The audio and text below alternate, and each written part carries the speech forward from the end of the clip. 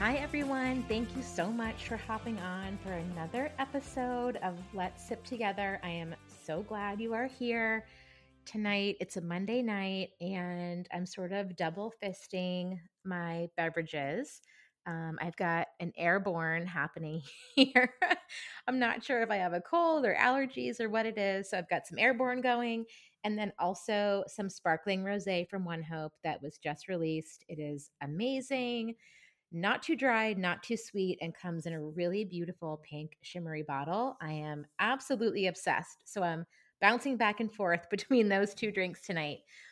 Tonight, I wanted to chat around the idea of letting go. I had a really great conversation at my job earlier today. The first Monday of every month, we have an event called Monday Motivation, where we hope to inspire our members to kind of start the month off strong.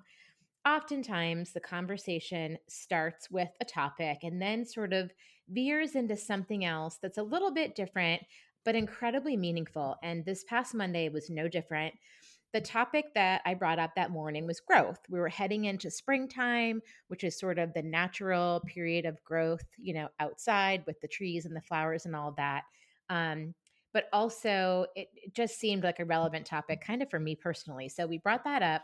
There were four of us in attendance, and we started the conversation around how springtime feels like a great opportunity for growth in terms of the professional space, kind of wrapping things up before we roll into summer. A lot of us are moms with kids. And so a lot of us felt this kind of, not pressure, but this kind of pull that we're going to be growing into this new season before kind of the slower pace of the summer happens. And we were going around the group and sharing experiences of growth recently and also an area that we wanted to grow into. And the first person that started talking was sharing with us a story basically of what I would call forced growth. One of her children had been really sick recently, and that kind of forced her to begin to lean on her colleagues at work more. And at first, that felt really scary, really unnatural. What actually happened was something really beautiful. She has been able to focus more of her time and energy on her family. And one of the people that's been working for her has really thrived. She's gotten herself a promotion, a raise, is now working more hours, and is loving it. It's been such a beneficial experience for both parties involved. What was really interesting is that the rest of the group had similar stories of when they've absolutely had to lean on people and the difference that it made.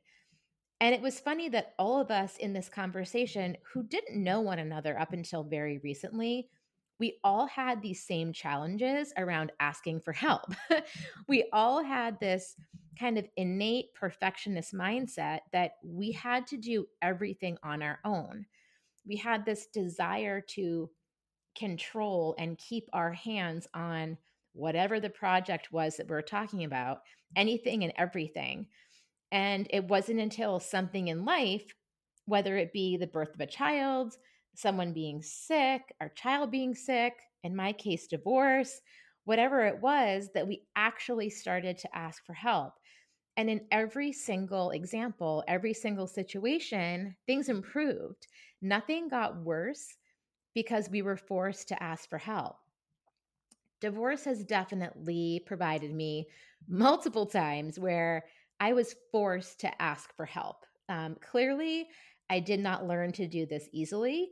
So the universe kept throwing me some curveballs where I had no choice but to ask for help. There's that quote that I'm probably going to butcher, that I read from Gabby Bernstein, that said, the universe will keep showing you the same lesson until you learn it. And I had to learn the lesson of asking for help. So there was the time I got a treadmill delivered and couldn't move it myself. And I had to call my brother, who's a workhorse, to come over and move it to the basement for me.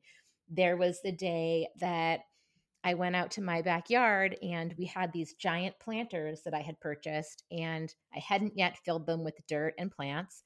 It had rained, there was a lot of water in them, and I went to dump one of them out. This is really gross, but a little creature kind of floated up that had drowned in the water. I don't handle animals very well. So again, I'm calling my dad, calling my brother. I could not handle that on my own. Taxes this year. I've never used an accountant before in my life. Filing taxes by myself for the first time, I had to admit I had a lot of questions and I was really unsure about it. I had to hire an accountant. There was the time I had water leaking into my basement and I had to call my friends looking for a reference for someone. And instead, they ended up coming over and chiseling ice out of my gutters. Never knew ice dams were a thing. But the point of that sort of story is that I wasn't willing to ask for help before these things sort of presented themselves that were things I couldn't do on my own. I physically could not do them on my own. And so now I'm sort of learning, and these other women, we were, all chatting together, we all sort of learned that it's good to ask for help. It's okay to ask for help. And oftentimes the outcome is better than you could have expected. And the other piece of that is that we were all saying how we're the first ones to offer to help others, but yet we never want to ask for that help ourselves. And so we also had this conversation around reframing the idea of if we don't ask, those around us for help or for support, we're sort of denying them that opportunity to help us. And that denies them the opportunity of making themselves feel good. We all feel good when we help others. And so that was kind of a helpful reframe for me to think about. But the other piece of this conversation that we all had in common was this idea that we as women, and a lot of us are mothers, had the sense that we have to do it all, and we have to do it all by ourselves and do it perfectly. And we all came to this consensus that once we were able to let go just a little bit, things in our lives started to turn around. And I gave an example of my own kids. My youngest daughter finds it very challenging to put her laundry in the hamper. She'll drop it on the floor right next to the hamper. Maybe you have a child who does the same thing. And she would put, the toothbrush that she used in the morning and her toothpaste and just leave them on the sink instead of put them back, in the cup where they're supposed to be when you're done.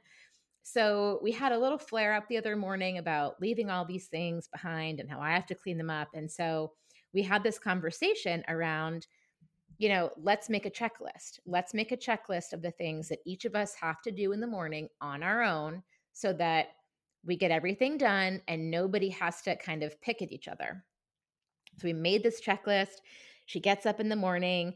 She checks everything off her list. She got dressed. She put her clothes in the hamper. She put her breakfast dishes in the dishwasher. She brushed her teeth. She brushed her hair. Those are the 5 things. She put her lunchbox in her backpack. Those are the things she had to do. So when I went into the bathroom to get myself ready, I noticed the cap was off the toothpaste. And I had a moment where I almost called her in and said, come put the cap on the toothpaste. It has to go in the toothpaste. And I stopped myself because I remember someone telling me before that done is better than perfect. And I just let it go. She did all the things that were on her list. Nowhere on the list does it say put the cap on the toothpaste. And I just let it go. I let it go a little bit, put the cap on myself, and it saved so much stress and frustration that probably would have come from that.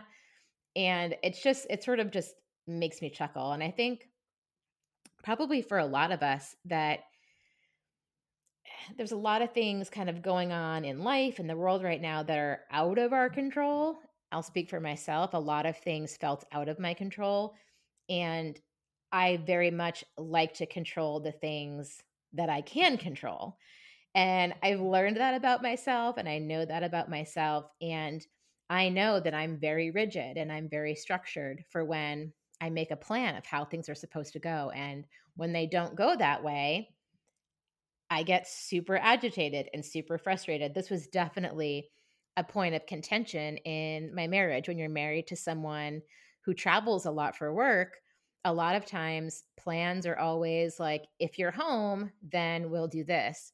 Or, we can plan on doing this, but if you're not home, then what's going to happen? So there was always a lot of uncertainty. So again, I like to control the things I can control. I make the plans, I make the schedules, but when they don't go as expected, it can be a little bit tricky. So the other part of this is that I was chatting with a coach that I've been working with about, asking for help and knowing that we all have to ask for help and all the things I've learned about asking for help. And we talked about the other piece of this is also kind of being flexible and letting go of not just doing everything on our own, but letting go of this mindset of how things are supposed to go and to be a little bit more flexible. And especially in my role now as, a co-parent, being more flexible with schedules and when things happen to pop up. So recently, typically I have my girls from, Tuesday evening until Sunday morning, and they're with their dad Sundays, Mondays, and Tuesdays. Something had come up with his schedule at work. And so I found myself with the girls on a Sunday, and it was great. And I was sort of a little bit unprepared, and that's okay. But we ended up, my youngest daughter and I ended up spending the afternoon making bolognese sauce. I'm not a great cook. There's very few things that I can cook well, and I'm learning to cook my sister's bolognese, but my youngest wanted to help me. And so what started out as me feeling a little bit stressed because the schedule and routine that I have for myself was getting changed turned into a really, really special time with my daughter and I, and her cooking this food with me. It was wonderful. It was a really great experience. And it was helpful for me to have now this tangible memory of here's a time when things didn't go as you planned, but the outcome was actually better than you imagined. It was better than you anticipated. I need to have kind of that example. So I would encourage you, if you have a hard time being flexible, to think of a time that you kind of went with the flow a little bit and to find a time that the outcome was actually better than you thought.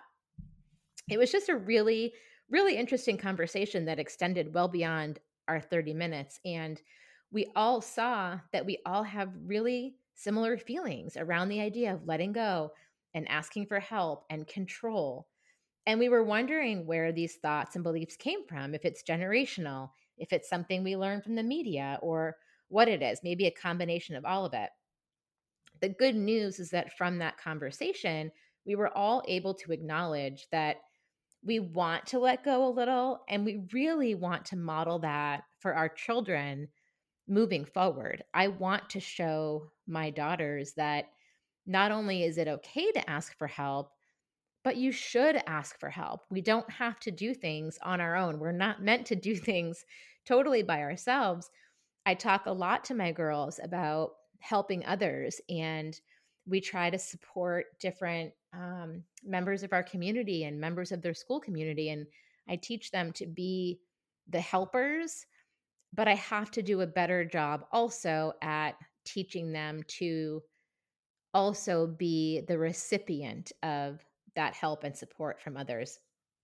And I was reminded of a quote that I want to leave you with here that I heard several years ago at a conference. We were talking about the idea of work-life balance and how it simply just doesn't exist. And it's basically bullshit. That really, in particular, especially us as women and as moms, we find ourselves basically juggling balls all the time. And what we have to do on a given day or at a given moment, given month, whatever the time frame is, we have to decide which balls that we're juggling are glass, and we have to absolutely keep them in the air, and which balls that we're juggling are rubber and are able to bounce a bit when they're dropped.